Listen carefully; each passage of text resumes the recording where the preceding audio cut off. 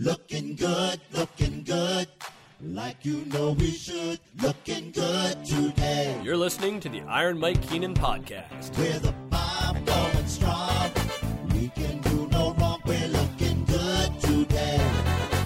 Welcome to the Iron Mike Keenan podcast, episode number 8. Scott Morrison along with the coach, Iron Mike. How are we doing today, Mike? Excellent, just excellent. Enjoying the cold Canadian air.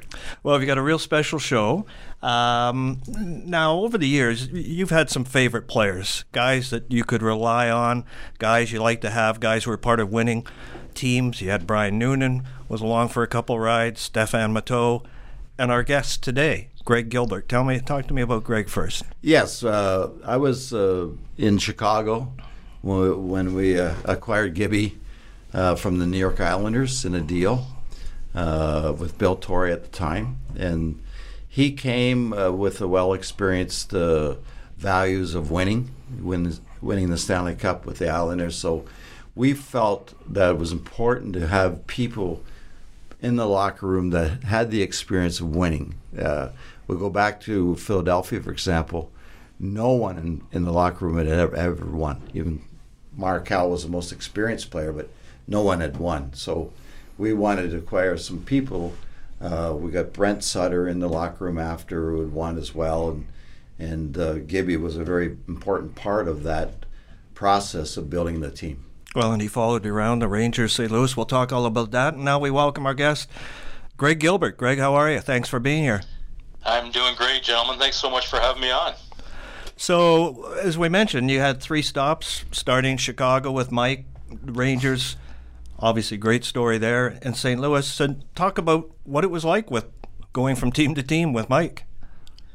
Well, it was. I was very fortunate to play under Mike, and I've always said that. And I know a lot of players think differently about Mike's coaching style, but you always had a chance to win, and that's what any player wants. And the demands are put on you. There's no question, and Mike's good at putting demands on. There's no doubt about that. But you just knew you had a chance. I knew I had to get out of New York with the Islanders. They were going through their rebuild, I guess you could call it back then. But there was some younger players coming in, getting ice time ahead of me, and I didn't want to end my career that way. So I was very fortunate to be picked up by Chicago, and it wasn't easy. I mean, there's no two ways about it. I played for Al Arbour, and Terry Simpson was another one, and then Al came back.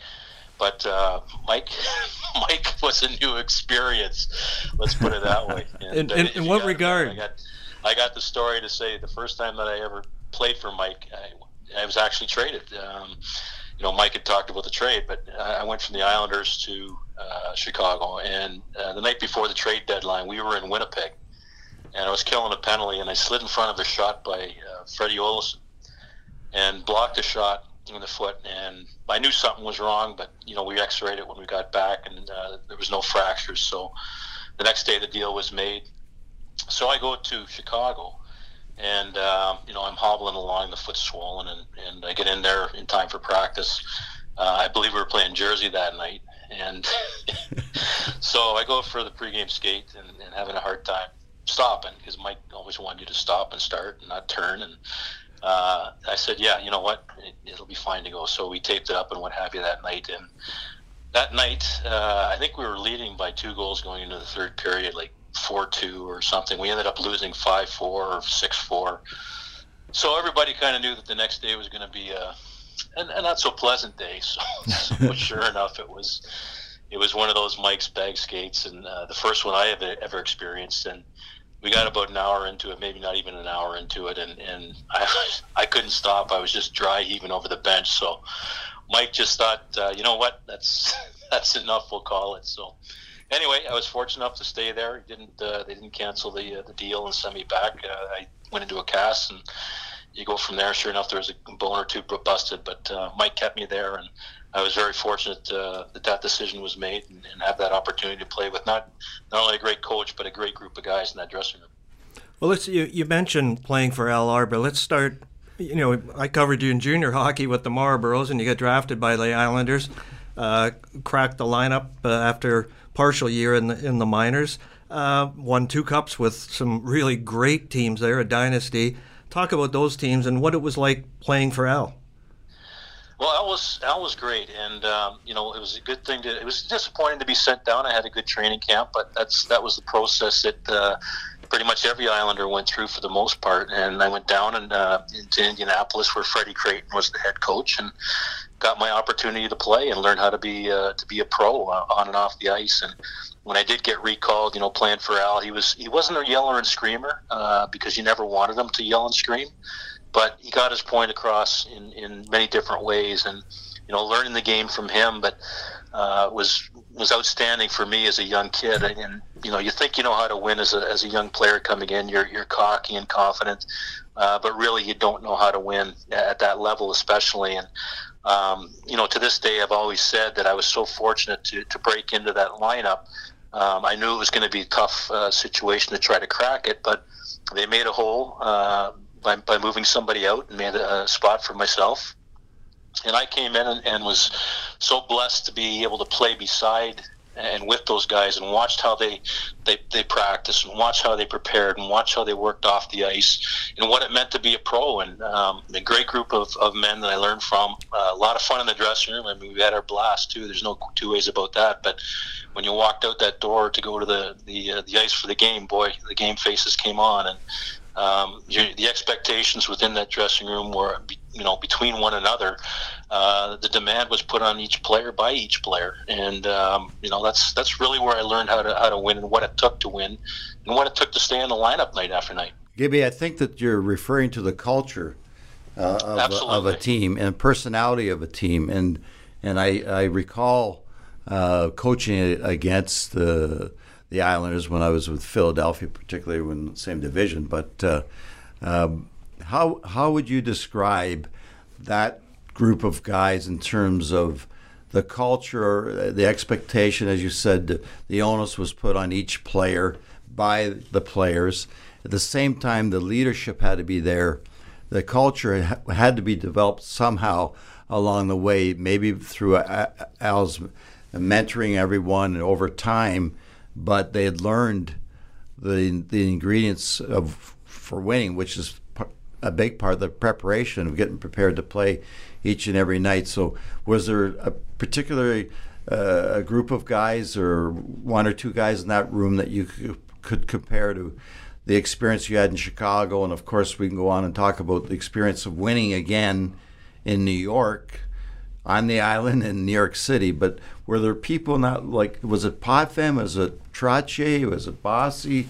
Who were the people that were setting the example or putting the demands on the group like maybe Chelios did in Chicago? Well, and you know what, Mike, it was a group collaboration. Denny was a good leader and wore the C, but it was the Clark Gillies and the Brian Trottiers and the Mike Bossies, and I mean, you could go right down the list. They had so many leaders in that dressing room, and I think the things that I saw in every team that I was fortunate to play for, especially under yourself and Al, it was a group leadership. It wasn't just one guy. There was no one guy that stood up and yelled and screamed. I don't think anybody in that room really did. The demands were there, and you had to meet them. But they, within that dressing room, there was ways that it was going to be dealt with if you weren't performing. And you look at that team, and everybody was a leader for the most part. Especially the older guys. You got the Tonellis, and like I said, I could go right down the list, and it's the same in Chicago, and it's the same in New York with the Rangers. It was a group atmosphere of leadership, and you respected the older guys, you learned from the older guys, and trust me, your eyes and your ears were wide open whenever they were speaking. It didn't matter who it was, because they had been through that process of sticking together as young players, being drafted into the Islander organization and being brought along. They've had their kicks in the teeth. The one year they had a great season and get beat out first round, I believe, by Toronto, and they've been through that process of what it takes to win and what it means to lose, and the feeling of both.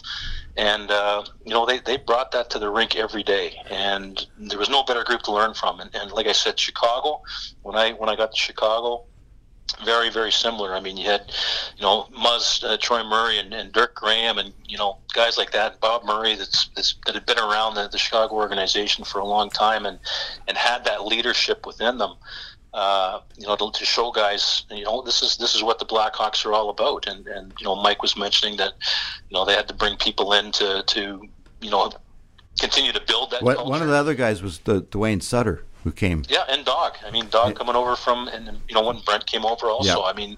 Guys that have been a part of winning. And Brent was probably a top six forward, but Dwayne was one of those guys that was a dirty guy, a grinder, just a battler. And, you need those people.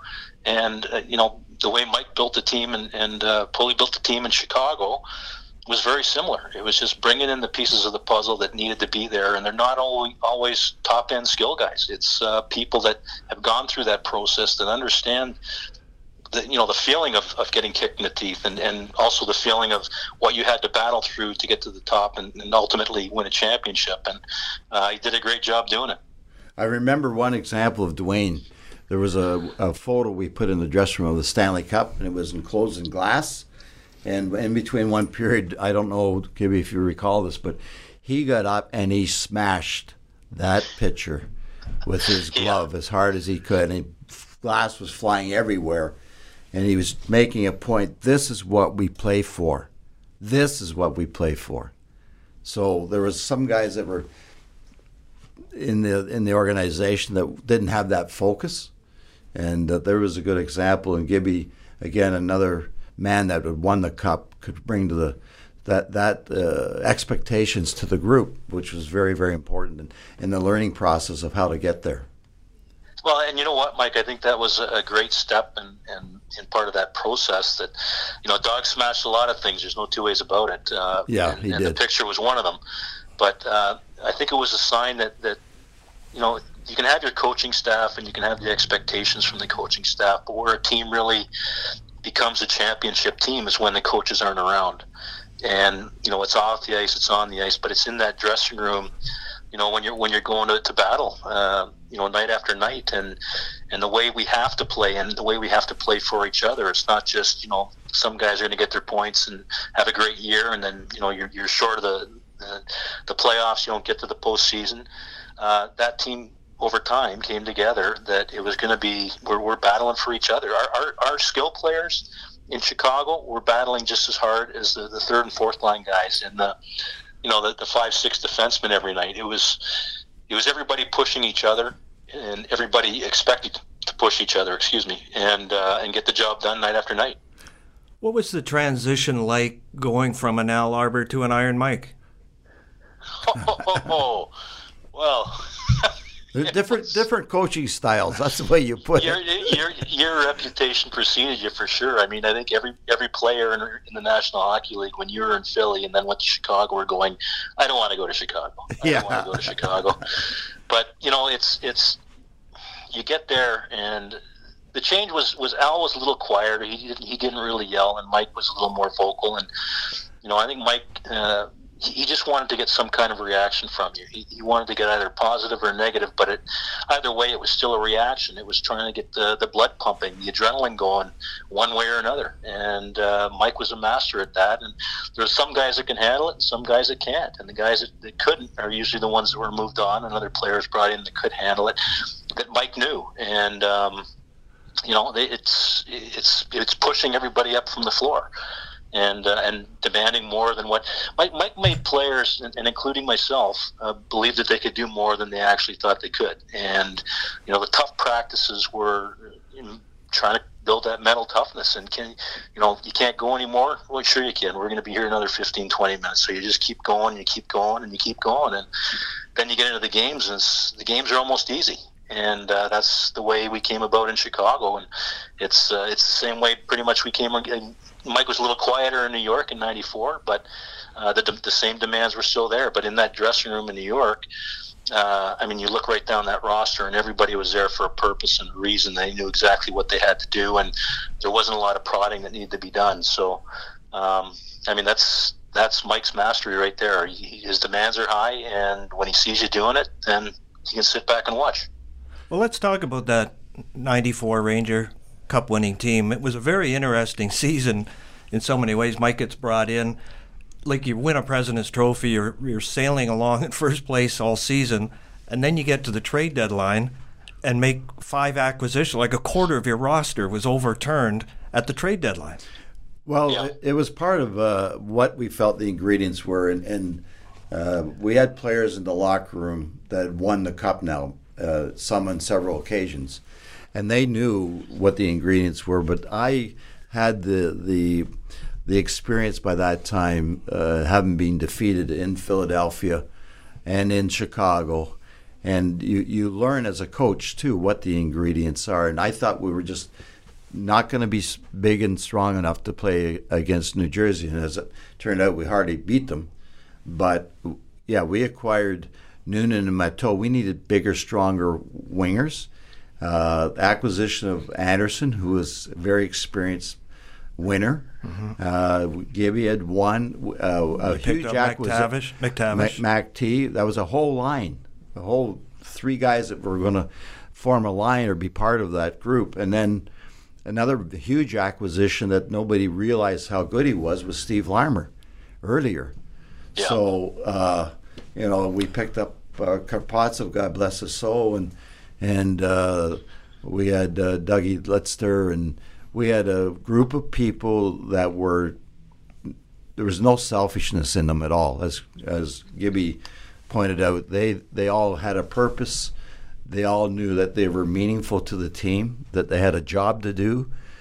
Some obviously are more talented than others, but again, as we talked to Greg, who had the experience of winning with Al in Ireland and then building a team in Chicago that goes to the finals and then acquiring him in New York and building a team again.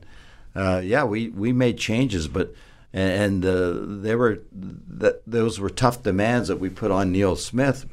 But ultimately, I said, Neil, we can't win. Our job is to win the Stanley Cup here, and we need those players to come in to help us. Well, Gibby, let me ask you, as a player, and obviously you had the pedigree of winning a couple cups with the Islanders prior to that, as a player at that point in the season, did you feel the same as Mike, that the team, as good as it wasn't going to be good enough to necessarily prevail in the springtime? In a way, yes, and I think there's a lot of people in that dressing room that felt the same way. And this isn't to slight or disrespect the players that were traded, for the players that came in. By no means, because they were great players themselves. But there was, there's decisions and assessments made through the course of a season when you go through that situation, where you see, we're still winning, but there's still some weaknesses or holes, and weaknesses is probably the wrong word to use. But in that dressing room, you can feel it, and whether it's not pointing fingers at anybody or anything like that, but you can feel it. There's something, there's something not there, or there's something just that isn't there to put us over the top, so to speak, and that's the general managers and the coaches' jobs, to do that assessment through the course of a year. And they're tough decisions because, like I said, all those players that we moved out were outstanding players, and it's tough. But if you feel the pieces that you're going to bring in for those players that are departing are the ones that are going to fill that gap and fill that void that you think is missing right now, then you go ahead and you pull the trigger, and that's what happened in New York. And obviously it worked out, and the players that came in, and you guys have already named them, outstanding players, and they've been through the battles, and they know what it takes to win. And that's what they brought to our team, is that winning attitude and the willingness to do whatever it takes to get there. I think they had the experience. Matteau and Noonan hadn't won, but they've been to the finals, and they were well trained, and they knew what they were getting into. They knew the coach. They knew what the expectation, but they were also embraced by the group.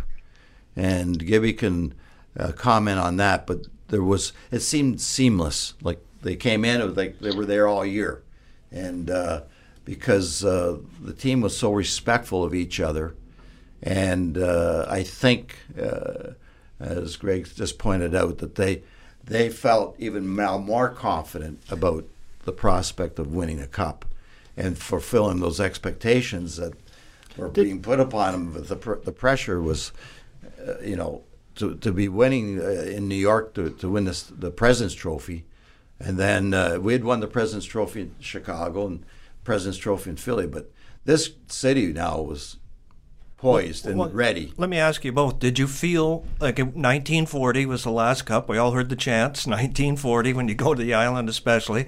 But did you as coaches and players feel the weight of the curse of 1940?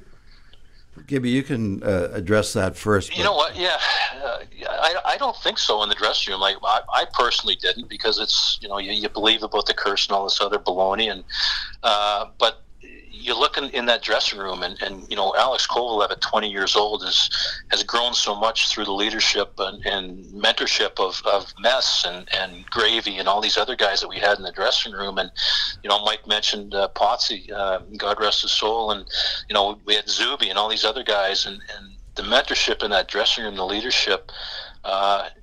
We knew there was something missing, and you hear the story, Scotty, and you would know as a writer. And being in the media, you hear the inklings around a team that says, maybe we need this, we need something, and the players kind of just sit and wait for something to happen. And it's not just a shakeup for the sake of a shakeup, but the championship teams make the right moves at the right time and bring in the right pieces of the puzzle, and that's what I think we were sitting waiting for in the dressing room. And like Mike said, when Steph and Larms came in, and Nunes and guys like that came in, and obviously Mac T and Andy, you're looking at guys with championship mentalities and guys with rings, and there were some guys without rings, but they knew how to get there. And you already had Messi. The 1940 thing, no. I think our team, once those moves were made and the confidence level in our team grew, I think that was just put out of everybody's minds. We were pretty confident in knowing that every night, if we just go out and do our jobs as individuals, but also as a team, good things are going to happen. And I think that's the process that we went through that maybe kind of pushed us over the top. Well, I was going to say, I agree with that. Like, I didn't feel any pressure about the curse or 1940, whatever. And I referenced that there was a lot of pressure on the team. There was a lot of now built-in excitement for the team. They were doing so well. And then, of course, the pressure point could have been, why would you break this team up? You're in first place, and the average fan doesn't fully understand what it's going to take. And I can remember Kevin Lowe the next day after the trade, he comes in and says, well, high risk, high return. Here we go. So, well, you had you had a Game 6 against Jersey that was, yes. I'll have to ask you, Gibby, Messier, the guaranteed win night. What was your reaction to that first? It's when Mess made that type of comment, I think it was more because we were starting to think, maybe, and it always creeps into your head, and no matter how hard you try to battle it and keep it out, there's always that little dot sitting in the back of your mind, and what if? And I think we were going through, a game or two there where it was a tough series. There's no two ways about it. But I think it was a way for Mess just to rally us as a group. That his way of saying that, you know what, we're going to find a way to get this done. All we got to do is win one game, and then we'll worry about the next one. I think that really helped the group in the dressing room refocus and just put it down to one night. And obviously Mess went out and had an unbelievable night for us. And that's what leaders do. And he was a great captain. But I think when he did that, it was a way of getting the rest of us to pretty much say, take your head out of your, what, and let's get going. Let's get back to work. Yeah, here I think it and resonated. Find a way to get it done. I think it resonated in the room that what he was saying is that, guys, we can do this. Yeah. We can do absolutely. this. So let's not get all disheveled about the loss or the situation we're in. Let's think about what we're going to do to get this done. And so how important, Gibby and Mike, you both talked about winning pedigrees and having that experience of battling through, playoff challenges and winning series and winning cups. How important was it that spring when you got to a Game 6 and 7 against Jersey, and then a Game 7 in the final after you'd been up 3-1 in the series? And you might not believe in curses, but a lot of people were after Game 6. How important was that experience to ride you guys through?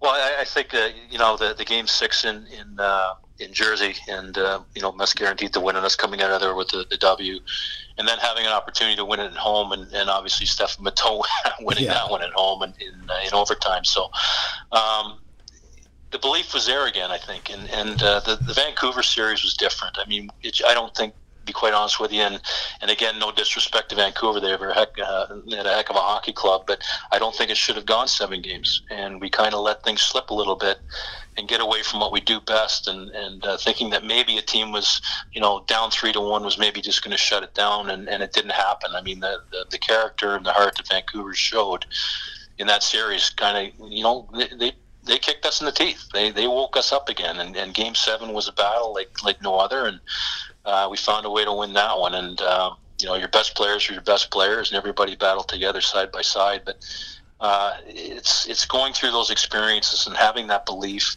that maybe we just had a little bit more belief than those other teams that we were going to do it, and we found a way to get through those series and come away with the hardware. But it wasn't easy, and even though you look at that team that we had in '94 and you go, well, how can these guys lose?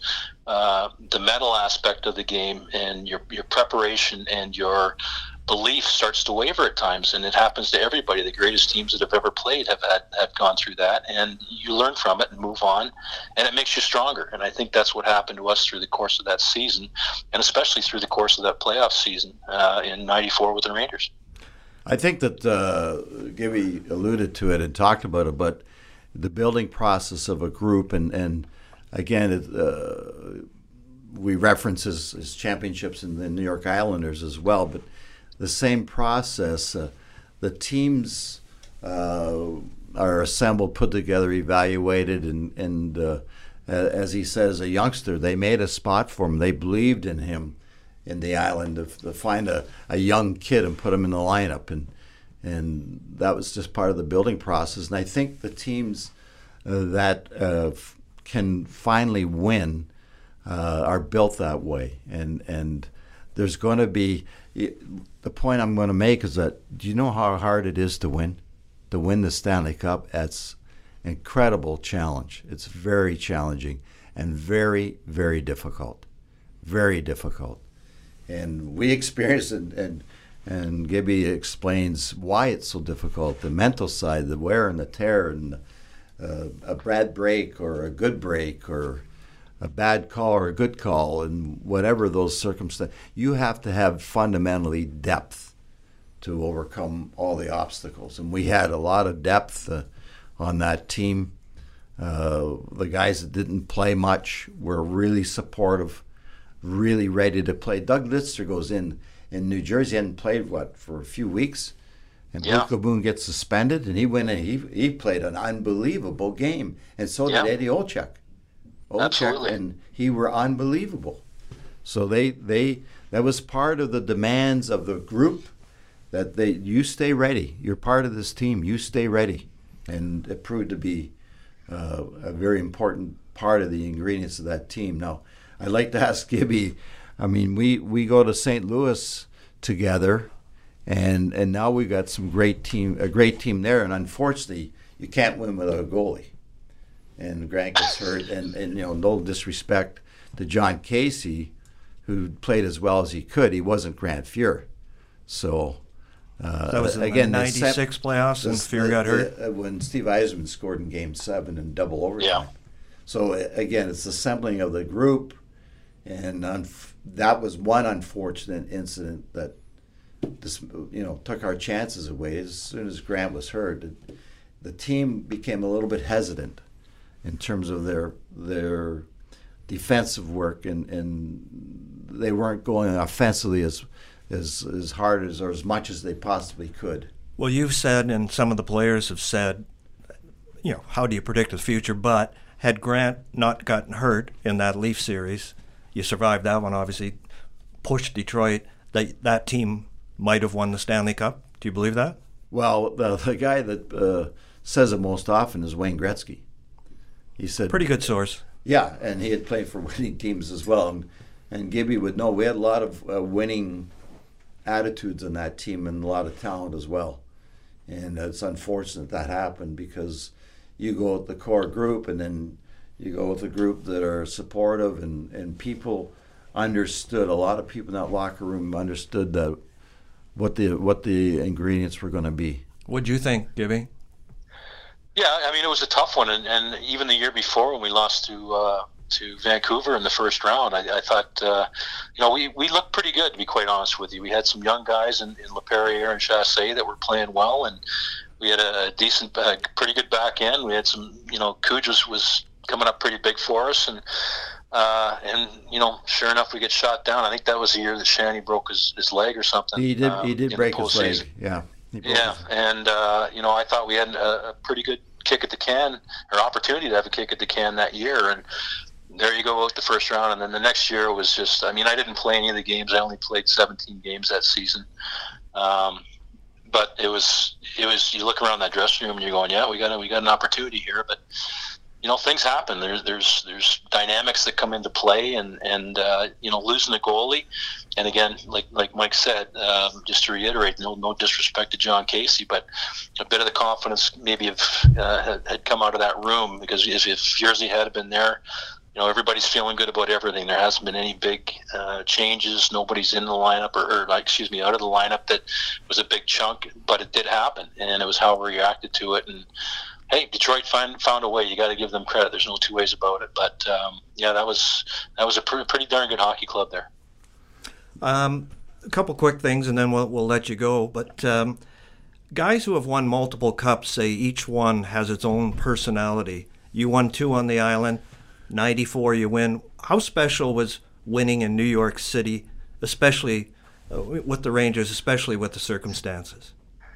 Well, Scott, it was very special, and it was probably the one that I played the most in. Let's put it that way, because I was still fairly young for my first cup there, which would have been Islanders' third cup. So you're kind of in and out of the lineup. So you feel kind of in '94. I felt, a little bit more a part of it, but and it's not the slight that the 2 that I won with the Islanders, but just everything that year is right from day one, the work ethic in training camp, and going over and winning the French's Cup against, I think it was Toronto. I think we played, Mike. Yes. And you go over there, you have some fun, get together as a team, you win that, then you come back, and just the feeling in the dressing room, and we were pretty good at keeping the white noise out and focusing on just what was happening in the dressing room, with each other, supporting each other, and caring for each other, and pushing each other. And when you have a team that can kind of isolate and push away the things that you hear outside, and the negative comments, and like you said, the curse and what have you, it's a great feeling, because that you got a pretty mentally strong team. So it was pretty special. I knew on that team when I first got there. There was things I had to learn about how the way things were running and what have you. But when I got to that team, and 3 weeks to a month into it, you're seeing that there's something pretty special here, and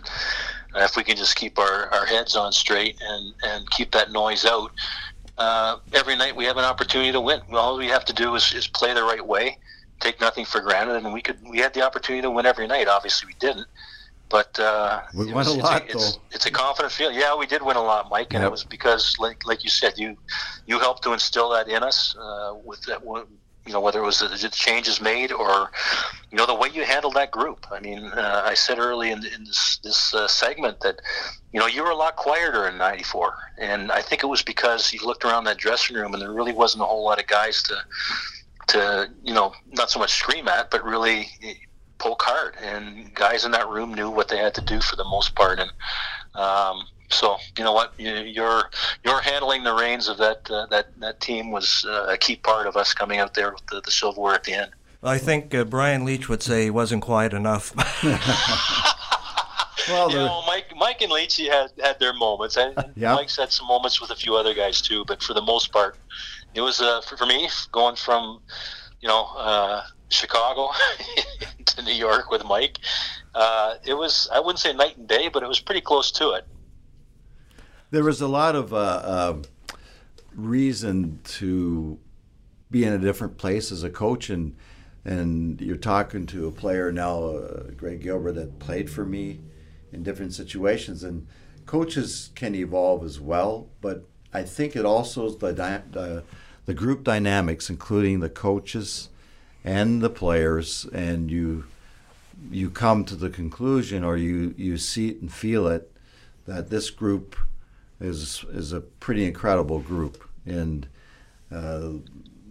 they didn't need as much maybe development. They just knew they needed to be guided, but they knew what they had to do. And I think Gibby spoke about it well. I think as a coach, if you have done a great job, you really aren't needed. The coaches can step back, and the players really run the team and become a group that can win on their own.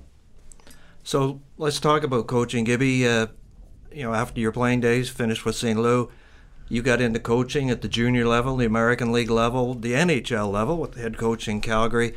So were you more Arbor or Keenan? You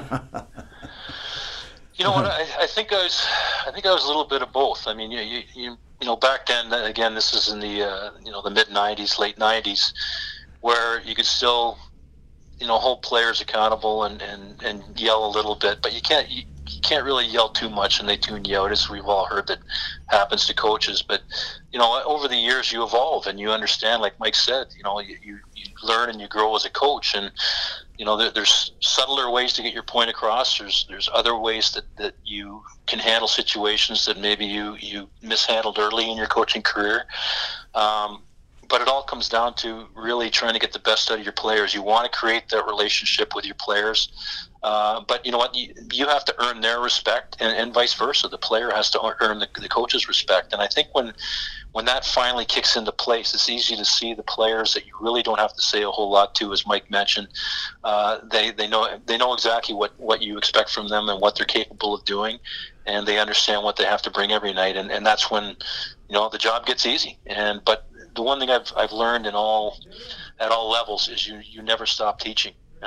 You always have to learn. You always have to adapt, and whether it's in your own style of play or handling of situations, or doing things that's going to help you, hopefully have success and win championships against your oppositions. But you have to keep growing as a coach as well as the players. So one final question before we let you go. Mike was talking to me off air, telling me I've forgotten that he used to get suited up full gear for practices back in the day.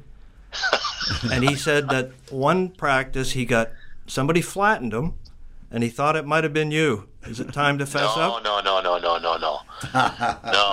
quite possibly, but no. We were in Arrowhead. I wasn't quick enough to get away. Oh yeah, we were in Arrowhead, California, in an outdoor. The roof was on top, but it was outdoors. Yeah. And I put the gear on, and I would divide the team, and then play half the scrimmage on one team and half on the other. But I think Gibby flattened me one day, so it was always. It was a little bump, for gosh sake. Yeah. Come on. But I'll tell you, now you're going down that road. I do remember in Banff. Do you remember that one? Yes. Dave Manson? Yeah.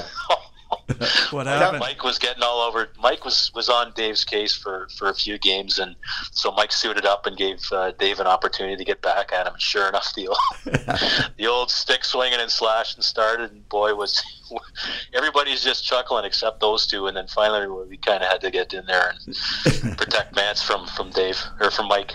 Yeah. A lot of great stories. Gibby, thanks for sharing your time. Thank you so much. Wonderful catching up. You guys, thanks very much for having me on. It's a real pleasure to be a part of it. And you should be, I think, reviewed by this hockey industry to be part of it, and you deserve to be a part of a winning pedigree and super experience as a player and as a coach. So we will certainly look forward to your next entree into the game again. Well, thanks very much, Mike. I greatly appreciate those kind words. And yeah, I'd love to get back in. There's no two ways about it. The passion never leaves you. Yeah. Well, thanks again for your time, and we'll be calling again. All right. Sounds good, guys. Take care. Okay. Thank you. You too. Bye-bye. Bye-bye. Great guy. Yeah. Great. As I say, I knew him from junior days with the Toronto Marlboros, and always been an honest player, a great person. Yeah. On top of an excellent player. So, and I think I'd read that he's the only player to have won the Stanley Cup with both New York teams. Yeah. Islanders and Rangers. Right. So pretty special feat there. So winning breeds winning, I guess, eh? Winning begets winning. Yeah. All right. That's it for episode number 8. Yeah. Look forward to the next one.